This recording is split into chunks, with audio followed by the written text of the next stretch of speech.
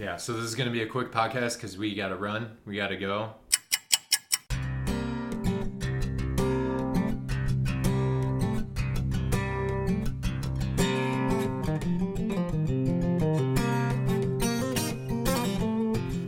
Can we do a quick one? A quick one? Yeah. Sure. Last time we talked about Lectio Divina, sacred reading. Yep. Right? Another sort of tried and true method of prayer is called Ignatian meditation. Ignatian meditation. We also mentioned, but it's slightly different. You can use passage in the scripture. So I think last time you used Peter walking on the water. I tried this with the 8th graders recently, and we used similar context, but Jesus puts the disciples in a boat, and then there's this storm, and he falls asleep in the boat. I think it's Mark chapter 4. The idea in Ignatian meditation is to be able to use your imagination and your own creativity. And you think you also mentioned this last time, that you're supposed to put yourself in the scene. You're one of the characters. You put yourself in the scene, and then you try to make it as vivid as possible. So you feel the spray of the water, you feel the temperature of the air, and you wonder if it's hot or cold or like super cold. You look at the people in the scene. What are their reactions, facial expressions? Are they nervous, angry, sad, happy? So you try to make it as vivid and real as possible. Are you hungry? Are you thirsty? Are you tired? Can I imagine myself like really jacked and like really big biceps? Do you think that would help the scene? If you think it'll help the scene, yes. To the extent that it will help the scene. Imaginative prayer. Have you ever seen the episode Imagination Land? No. Imagination Land. Imagination Land. Here, but I tell them that they're wrong. Because whenever I want to play and pretend, I just sing the imagination song. Imagination.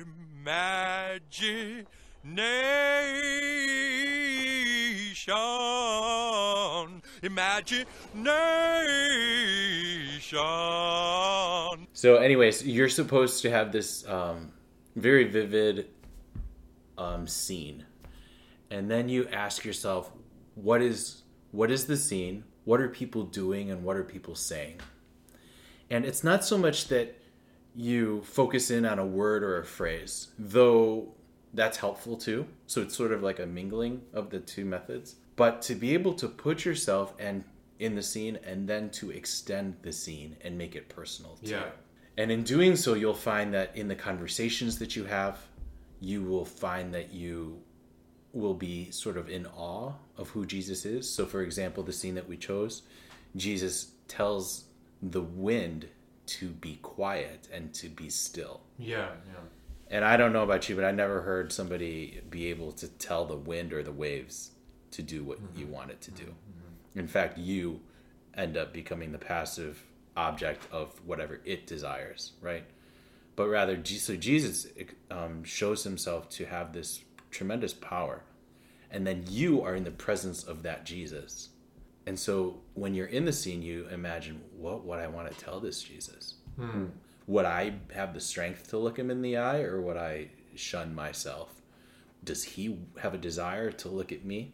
So praying this way, like, it does require maybe a good bit of imagination. And you also do have to, I think with both methods, you have to go into it with a strong, like, conviction that God wants to talk to you.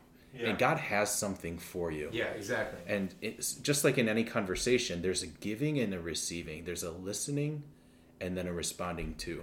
And so it's in both of these methods, it highlights the conversational aspect. I think it was St. Teresa of Avila who said that prayer is an intimate conversation among friends. Yeah. So just wanted to offer that up. I like that. Hopefully people can use these. Is there a specific time of imaginative prayer that sticks out to you that's very vivid that you remember? I remember moments when other people have told me.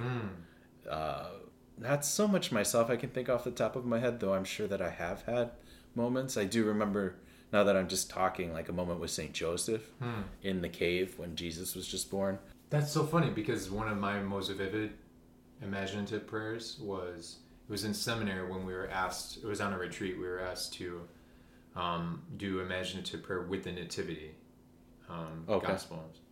And so I remember imagining myself in the scene where I'm in the stable, I'm in the room where Jesus was just born, and I'm off to the side and kind of like staying away. I think the priest who was leading it asked us to like imagine us holding Jesus, and I couldn't, and I remember imagining it, and I was just really far away. And then it was just God's grace. I imagined Mary picking up the baby Jesus and walking over and giving him to me.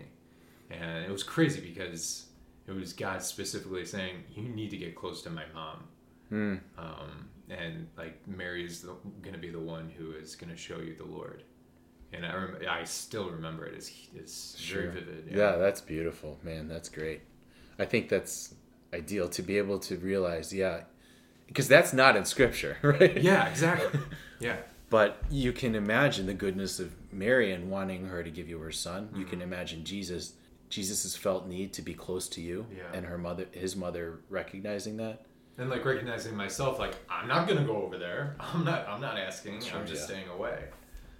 But yeah, it was very powerful. So yeah, my moment was with St. Joseph, and I was just asking him, how to be such a good man. Yeah.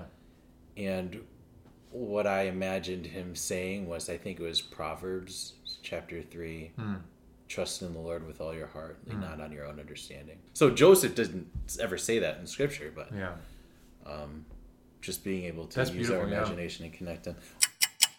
Cool. So do some imaginative prayer. Yeah, let us know. Holy Week. Let us know. All right, we gotta run. Okay. Let's run. You all. Let's go. Gotta go. Mary Seat Quarantined is a Mary Seat of Wisdom dynamic original podcast. Imagination. Imagination.